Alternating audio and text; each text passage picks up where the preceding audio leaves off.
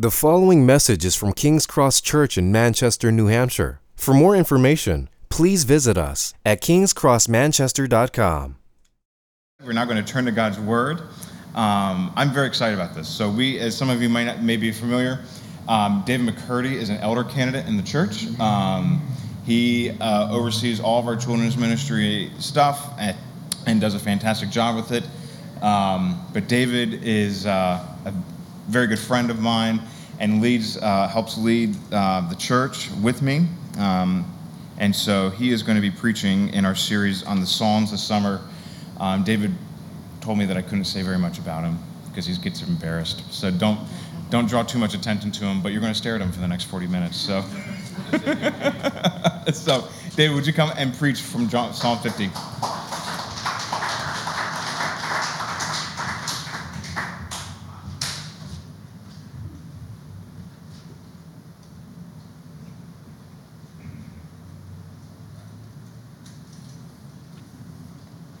All right, as Jacob said, we're going to be in the Psalms. We're taking a break from our 1 Corinthians series over the summer here, as we're without some of the people that we normally see as they're on vacations and stuff. So although the Psalms are written thousands of years ago, there's lots of good stuff in there for us to see. So we're going to start by reading our passage. So Psalm 50, turn with me in your Bibles there. If you don't have your Bibles, it's going to be on the screen right here behind me, so don't worry. Starting in verse 1. The mighty one, God, the Lord, speaks and summons the earth. From the rising of the sun to its setting, out of Zion, the perfection of beauty, God shines forth. Our God comes. He does not keep silence. Before him is a devouring fire. Around him a mighty tempest. He calls to the heavens above and to the earth, that he may judge his people. Gather to me, my faithful ones, who made a covenant with me by sacrifice. The heavens declare his righteousness, for God himself is judge. Hear, O my people, and I will speak. O Israel, I will testify against you. I am God, your God. Not for your sacrifices do I rebuke you. Your burnt offerings are continually before me. I will not accept a bull from your house or goats from your folds. For every beast of the forest is mine, the cattle on 1,000 hills. I know all the birds of the hills, and all that moves in the field is mine. If I were hungry, I would not tell you, for the world and its fullness are mine. Do I eat the flesh of bulls or drink the blood of goats? Offer to God a sacrifice of thanksgiving, and perform your vows to the Most High. And call upon me in the day of trouble. I will deliver you, and you shall glorify me. But to the wicked, God says, what right have you to recite my statutes, or take my covenant on your lips? For you hate discipline, and you cast my words behind you. If you see a thief, you are pleased with him, and you keep company with adulterers. You give your mouth free rein for evil, and your tongue frames deceit. You sit and speak against your brother. You slander your own mother's son. These things you have done. I have been silent, and you thought I was one like yourself. But now I rebuke you and lay the charge before you. Mark this then, you who forget God, lest I tear you apart and there be none to deliver. The one who offers thanksgiving as his sacrifice glorifies me.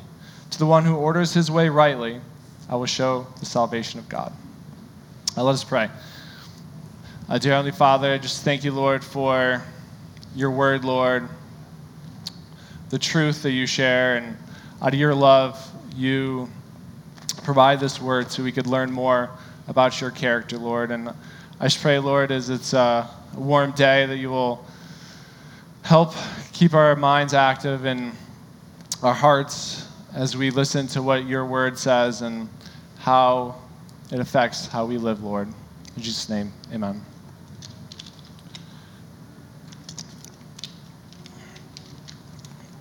Our culture today is very all about justice. It's very passionate and very interested in justice. You can see this a lot in our TV shows. Like during the day, you can see Judge Judy, Judge Joe Brown, People's Court, and the list goes on and on. At night, we have In prime time, we have NCIS, CSI, Law and Order, Blue Bloods. It's all over our TVs. It's in the books we read, like John Grisham and James Patterson. It's also in the news. You can't look a day without seeing a headliner of something about social justice. So why? Why is our culture so interested in justice? I believe it all starts back in Genesis, where God created man and woman in his own image. And God is a just God. He cares about justice. And it permeates his scripture. We have the Ten Commandments in the beginning. The book of Deuteronomy has lots of laws. The book of Judges, and the book of Prophets, and all the prophets, they talk about the social injustice and things that people were doing against God's laws. Even the gospel, which we might not necessarily think has to do with justice. How can God, who is just, dwell with people who are sinners? And that's kind of the core of the gospel. All too often, us as Americans, and I'm sure probably the rest of the world, we don't generally like laws. Here in New Hampshire, we live free or we die. So we don't really like laws. And there are some good laws, there's some bad laws. And they're often created out of good motives, but in the end, their result might not be as good as we might hope. But ultimately, God is the ultimate lawgiver, and his justice is what we should seek. And what we don't necessarily see in justice is God's love behind it, where his heart is and where he's coming from when he says, thou shalt not kill. So that's what we're going to see here. In Psalm 50, we have a courtroom. We see God is the judge here in the courtroom, and he's also the district attorney. So he's the person that's bringing the accusations against you. So he calls the whole world together to this court. Well, this court's a little different than we often think about courts today, because there's juries that often declare whether somebody was guilty or not guilty. In Old Testament times, judges were set up in the book of Deuteronomy, we see, and they were to judge what was right and wrong. They were supposed to be just and wise, impartial, and exact God's righteous judgment. They represented God's authority. Now, these people were just men, obviously, so they were fallible, unlike God. In this courtroom, we're going to see today two groups of people on trial. First of all, we have people that are doers of God's word, but not lovers of him. So they hear his word, they keep his commandments, they do diligent work to do everything that God has commanded them to do, but they don't love God. And we're going to see that ultimately God wants that love. The other group of people are people that speak God's word, but they don't do it. We would call these hypocrites. So through this trial, we're going to see God's character and how it calls for our love. So the main point today is God's character shapes how we love him. So as we learn more about God, this knowledge will shape our hearts and our minds in a way that we will just naturally want to love God, and not out of fear. So we're going to start off the first point. We're going to see verses 1 through 6 that God's righteousness and justice calls for our reverent love. So in the first 6 verses, we're going to see God's credentials to judge. We often say, "What right do you have to judge me? You can't tell me what to do." I hear that a lot from children, but us as adults, we say the same thing. What right? So we're going to see what right God has to judge his people. What characteristics of God gives him this right. So the first point is that he's almighty, all-powerful. And we're going to see it first in verse 1. The mighty one, God the Lord, speaks and summons the earth from the rising of the sun to its setting. God is the creator. He made everything, and everything is under his power. So he has the authority to call the whole world to him, and we have to listen. We don't have a choice. Like, he made us. It's kind of like a car. Like, we make a car, we put a steering wheel in, and it does what we want it to do most of the time, unless it breaks down, of course. But we're the creator, and it does what we want. Same way with God. He created us. If God calls us, then we have to go.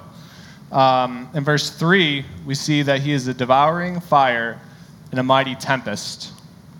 And we're going to flip back here to Exodus for a minute, just to kind of flesh that out a little bit.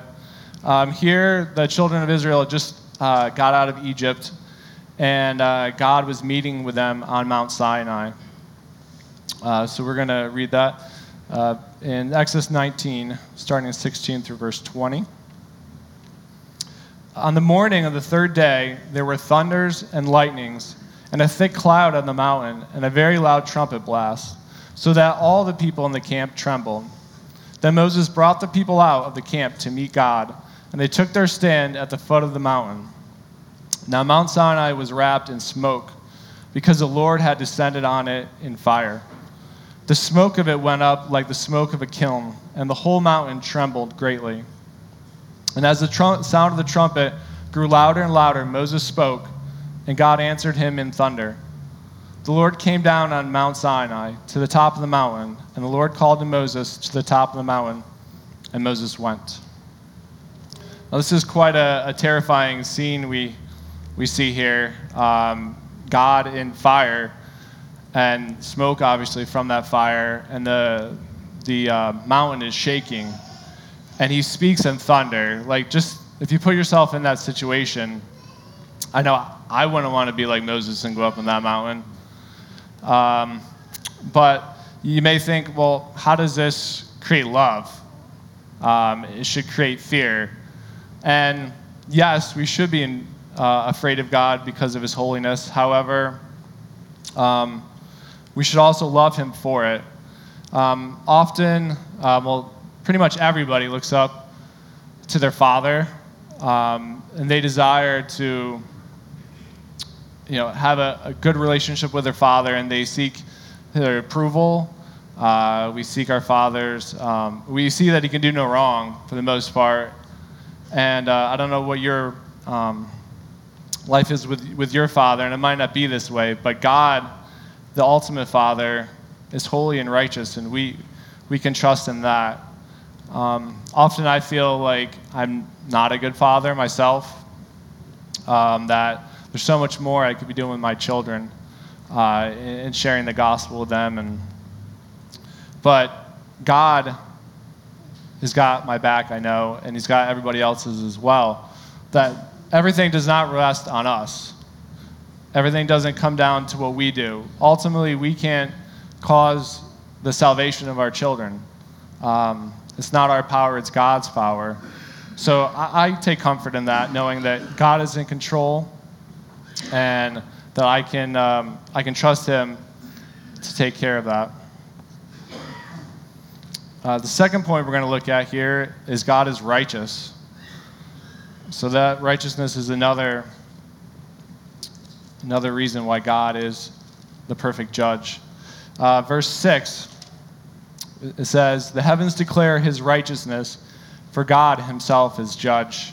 And I've also often heard that passage, and I'm like, well, how does God's righteousness be seen, in the heavens?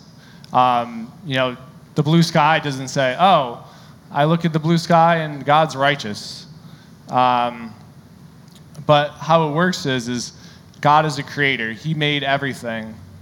And he is a standard, ultimately. We all are under his rule. So ultimately, God is a standard, and we see the creator when we look up at heaven. And he has made these laws, but he not only made these laws and is holy, he also calls us to rise up to his standard. It says in the Bible, "Be ye holy, for I am holy." A pretty common scripture verse. But how can we be holy like him? That should instill some fear in us, but also love. God's justice is the counterpart to his righteousness. He sets the standard, but he also enforces it. He's not a God that says, "Be holy as I am holy," but I know you guys are sinners, and well, it's okay if you sin from time to time. That's all right. As long as you do more good than bad, you'll be able to, you'll be good. Don't worry about it. That's not the God that we love and that we serve and that created us. He sets the standard, and he desires us to follow that standard. So kind of one way to explain this concept more in regards to love is we take a look at our superheroes. Like, superheroes are everywhere. Everybody loves them. Captain America is who we're going to look at today. He's so much stronger than us. He can leap, 100 yards or whatever. Like, he just does amazing things. And he does it out of justice. Like, he has a shield, the star on it. And we look up to him because we can't do that.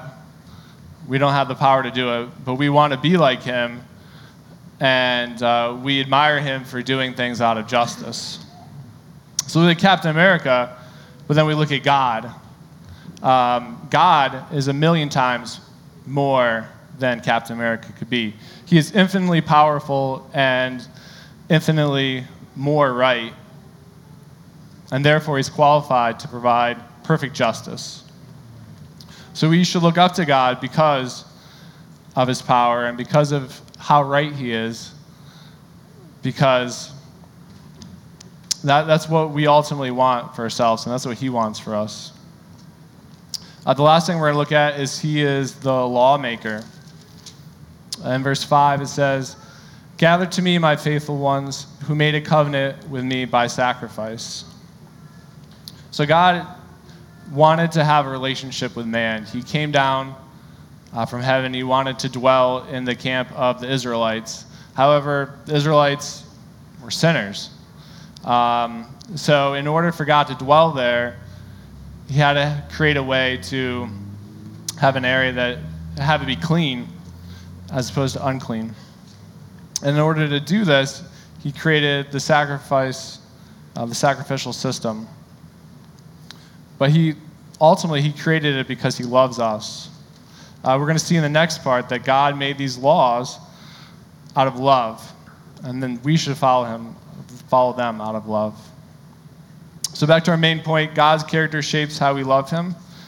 We see here in this section that God's character of being all-powerful, righteous, and law-giving creates in us an awe-filled and reverent love of God. The next part, we're going to see, the second point is, God is self-sustaining and desires a wholehearted love, our wholehearted love. So I'm going to read verses 7 through 15 together for you. "Hear, O my people, and I will speak. O Israel, I will testify against you. I am God, your God. Not for sacrifices do I rebuke you. Your burnt offerings are continually before me. I will not accept a bull from your house or goats from your folds. For every beast of the forest is mine, the cattle on 1,000 hills. I know all the birds of the hills, and all that moves in the fields is mine. If I were hungry, I would not tell you, for the world and its fullness are mine. Do we eat flesh of bulls or drink the blood of goats? Offer to God a sacrifice of thanksgiving and perform your vows to the Most High. Call upon me in the day of the trouble. I will deliver you, and you shall glorify me." So the people here, the first people we're going to see on trial, are people that are doing what the Lord commanded. He commanded to do these sacrifices, and they were wholeheartedly doing them. However, they weren't doing them because they loved him. They were just doing them because they were told to do them, and that was it. So God sets out to set a right understanding of these commands that he gave them and why he gave them to them. First of all, in verse 10, we see that God possesses everything. For every beast of the forest is mine, the cattle on 1,000 hills. I know all the birds of the hills, and all that moves in the field is mine.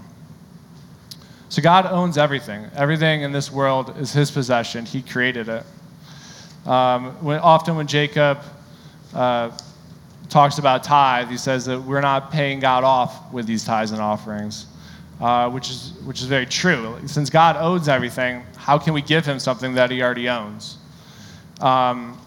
It's not the money that God wants.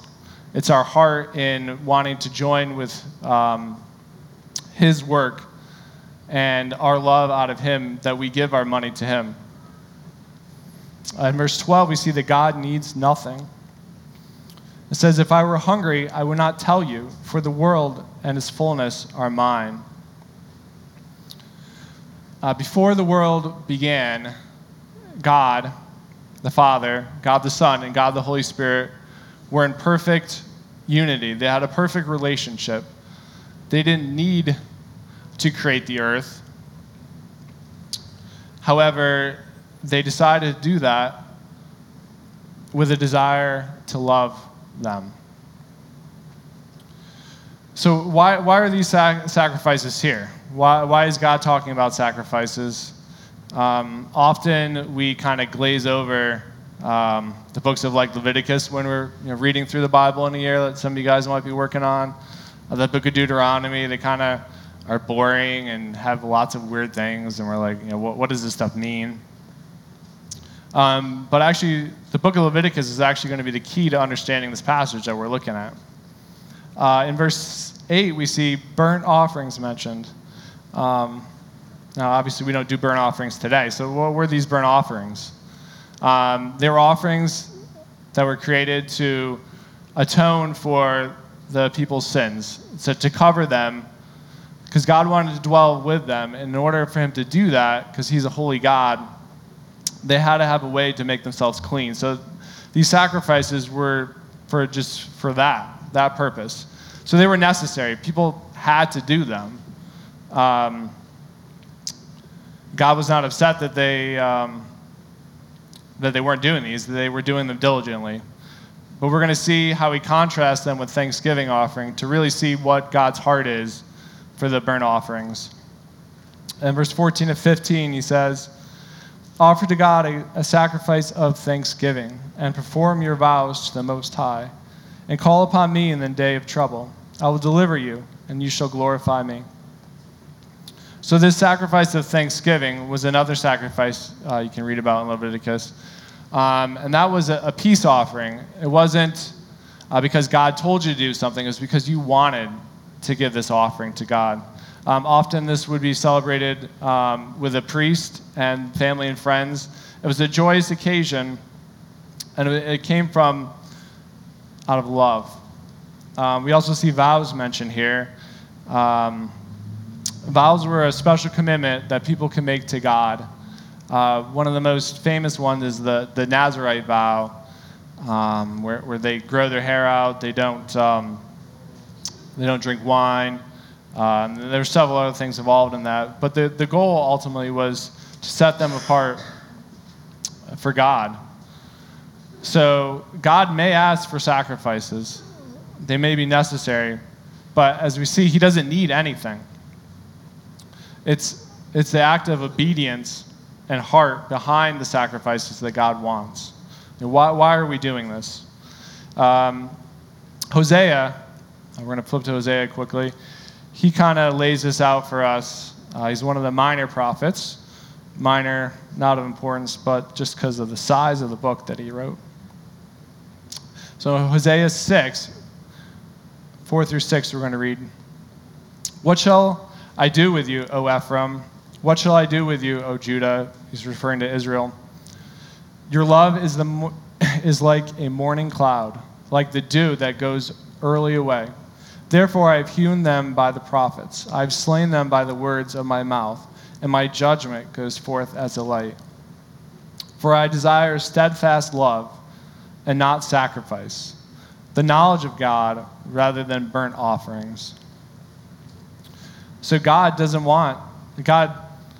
desires our sacrifices from our hearts, not the sacrifices themselves, but where our heart is coming from. The book of Matthew, I'll flip there real quick. Jesus is going to shed some light on this for us. We're going to look at Matthew chapter 5. It's not up there on the slides. I'm going to read it for you guys. It's Matthew 5, 21, 22 we're going to read. You've heard that it was said of those of old, you shall not murder, and whoever murders will be liable to judgment. But I say to you that everyone who is angry with his brother will be liable to judgment. So the Ten Commandments are one of the things that we, as well as the people in Psalm 50, are going to be judged by. And we see here that Jesus takes the outward act of murder and applies it inwardly, and our inward actions in our heart is actually just as important as what we do on the outside. We're going to see this in 27:28 as well. It says, you have heard that it was said, you shall not commit adultery. But I say to you that everyone who looks at a woman with lustful intent has already committed adultery in his heart. So God cares about what's in our heart, and it matters. We're going to flip real quick to Matthew 22. This will really put this into perspective for us. Matthew 22, 34 through 40. This is Jesus going to be speaking here in a minute. But when the Pharisees heard that he had silenced the Sadducees, they gathered together, and one of them, a lawyer, asked him a question to test him. Teacher, what is the greatest commandment in the law? And he said to him, you shall love the Lord your God with all your heart, and with all your soul, and with all your mind. This is the great and first commandment. And the second commandment is like it. You shall love your neighbor as yourself. On these two commandments depend all the laws and the prophets. So the greatest commandment, God says, is to love God. Jesus says, Jesus is God, is to love God. So all the other commandments that he gives us should be based out of that love that we have towards him. Not because he told us to do it, but because we love him.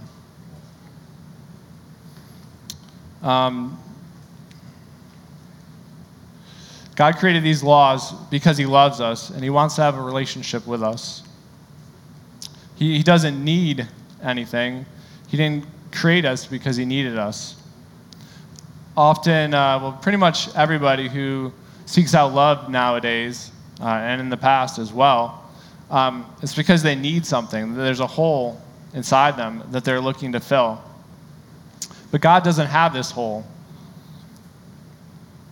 He doesn't need our love. However, he desires it. He created us to have a relationship with us.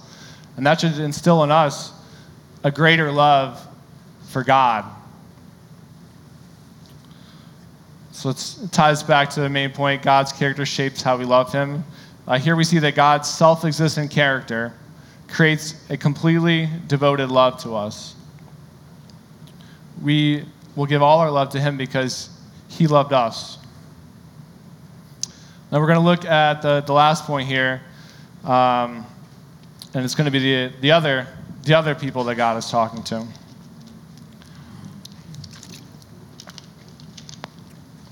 The third thing we're going to see is God is holy and desires our obedient love. So let's look at verses 16 through 21.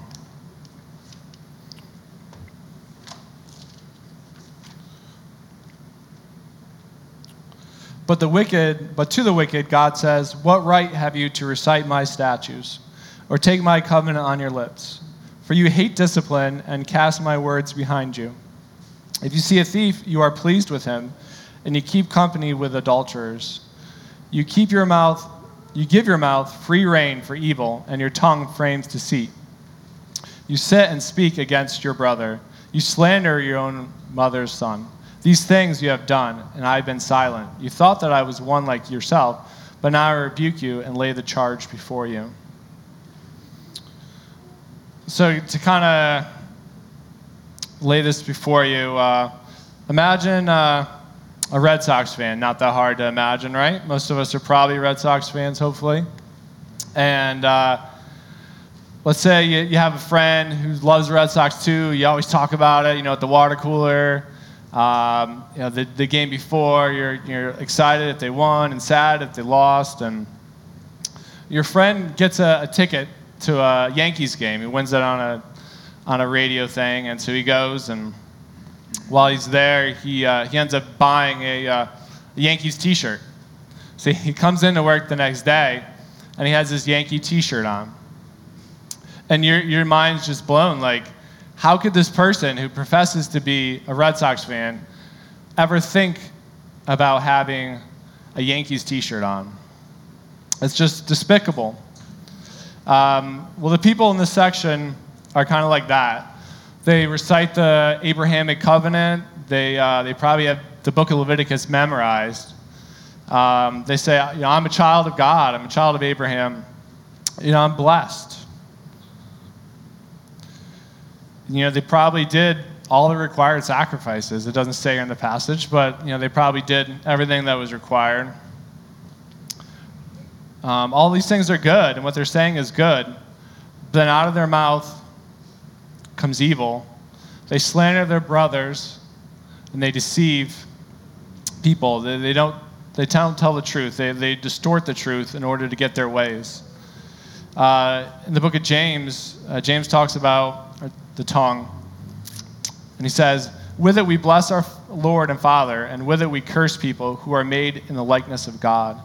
From the same mouth comes blessings and cursings. My brothers, these things ought not to be.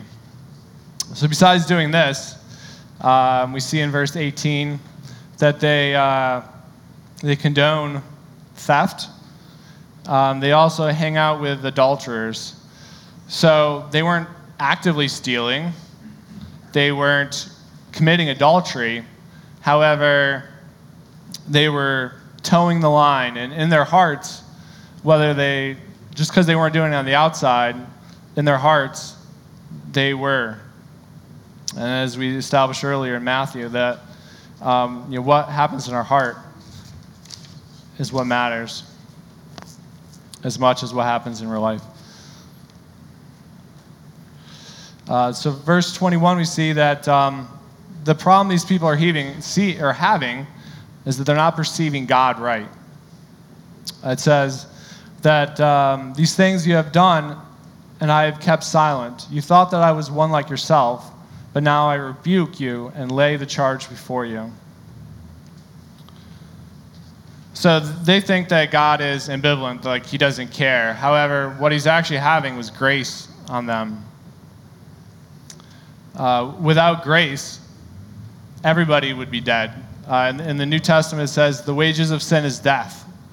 So based on that, if God wanted to, as soon as a person sinned, they could die just like that. Thankfully, God is not that way. God is a God of grace and allows people the opportunity to repent. But he will judge. As we said earlier, he's a devouring fire and a mighty tempest.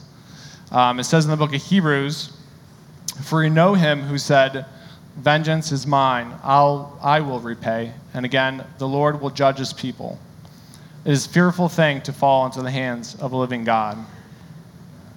So if these people continue to rebel against God and continue on their ways, there is going to be judgment. Often in the Psalms, we hear David and the other psalmists cry out to God for justice because it seems like all the wicked are prospering and all the people that are following God are kind of being downtrodden. So justice is important, and we're going to see real quick in Revelation that there is going to be final judgment for these people. So Revelation 20, We're going to read 11 through 15. We're about wrapped up here, guys. I know it's really hot in here and it's hard to stay awake. If I was not up here, I would be struggling as well. So thankfully I'm up here today. So Revelation 20, 11 through 15. Then I saw a great white throne, the white representing holiness, and him who was seated on it, which is God. From his presence, earth and sky fled away, and no place was found for them.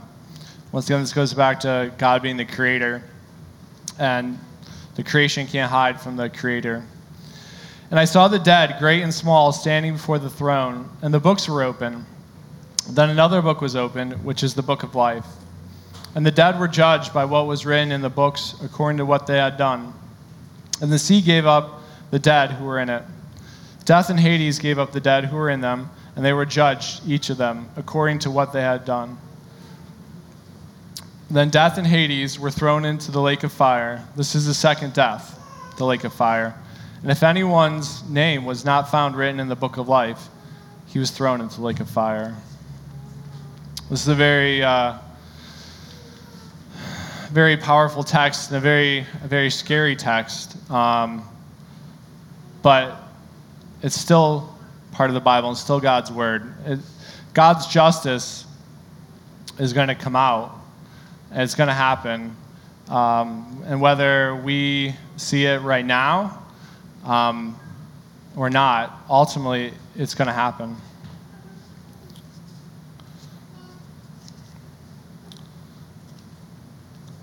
So as Christians, we have the Holy Spirit that will help us not to continue to live in sin. And we're going to struggle. It's going to be challenging. But God sends His Spirit to help us. However, this does not mean we're going to continue in sin because we have grace. Just because we're forgiven doesn't mean we can do whatever we want. Often Christians will take that stance, but it is not what God says. If we love Him, we'll do what He commands us to do. So to wrap up this point here, we see that our holy God is just, and then we should obediently love Him because He loves us. All right, let's wrap it up here, guys. So we have the conclusion here of Psalms 50, verses 22 and 23. Mark this then, you who forget God, lest I tear you apart and there be none to deliver. The one who offers thanksgiving as a sacrifice glorifies me. To the one who orders his way rightly, I will show the salvation. I just want to, in closing, highlight the last verse here. It talks about salvation. Let's go back to the courtroom that we see in Revelation chapter 20 that we just saw. And imagine yourself there, and God is laying out everything that you've done, every lie that you've said, every lustful thought, every angry thought you've had about somebody, one after another. He has a book that has them all, and He lays them forward. And then He asks, what do you have to say for yourself? And what are we to say for ourselves? It's all true, and there's nothing really we can say. But then a man appears and speaks up that you didn't see before. He's standing next to you now. He says, my name is Jesus, and I represent this man. He says, Yahweh, Father, this man is innocent. God asks, what evidence do you bring that this man is innocent? I laid all these charges before him. What is your evidence? And then Jesus shows God his nail-scarred hands. And God looks at them and He says, not guilty. I'm going to make this plea to you guys today that God loves you, and he wants to have a relationship with you. And my heart is that you accept this offer of love. It's a free gift, but you need to accept it. Don't go before the judge without Jesus as your defense attorney, because you can't defend yourself. There's no way. So I'm going to end us with this hope in verse 15. It says, "Call upon me in the day of the trouble, and I will deliver you, and you shall glorify me." Thank you for listening to this message from King's Cross Church in Manchester, New Hampshire. Please feel free to share or distribute this content, but do not charge for it or alter the content in any way without permission. King's Cross Church exists to treasure, proclaim, and grow in the gospel of Jesus Christ. To find out more about King's Cross Church, please visit us at kingscrossmanchester.com.